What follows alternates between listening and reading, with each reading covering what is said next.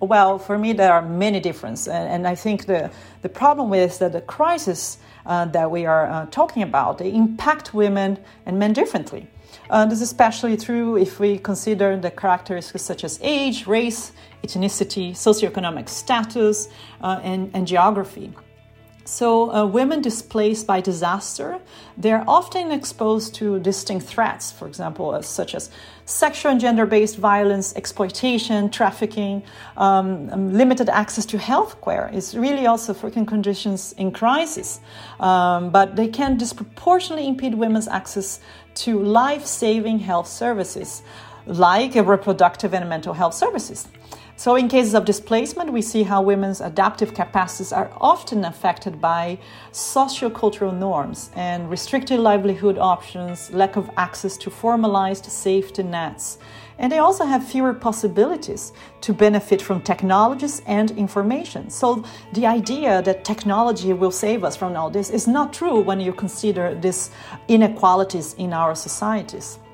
But I don't like to talk about women as all the victims of all this planetary emergency. And then I think what we're trying to do here is to show that by empowering and actually promoting gender equality, it's a win-win situation. And research is there to prove that there are so many positive contributions that women make when they are in leadership positions. In renewable sector energy, for example, there is the effect of the female director effect that has been observed in the US.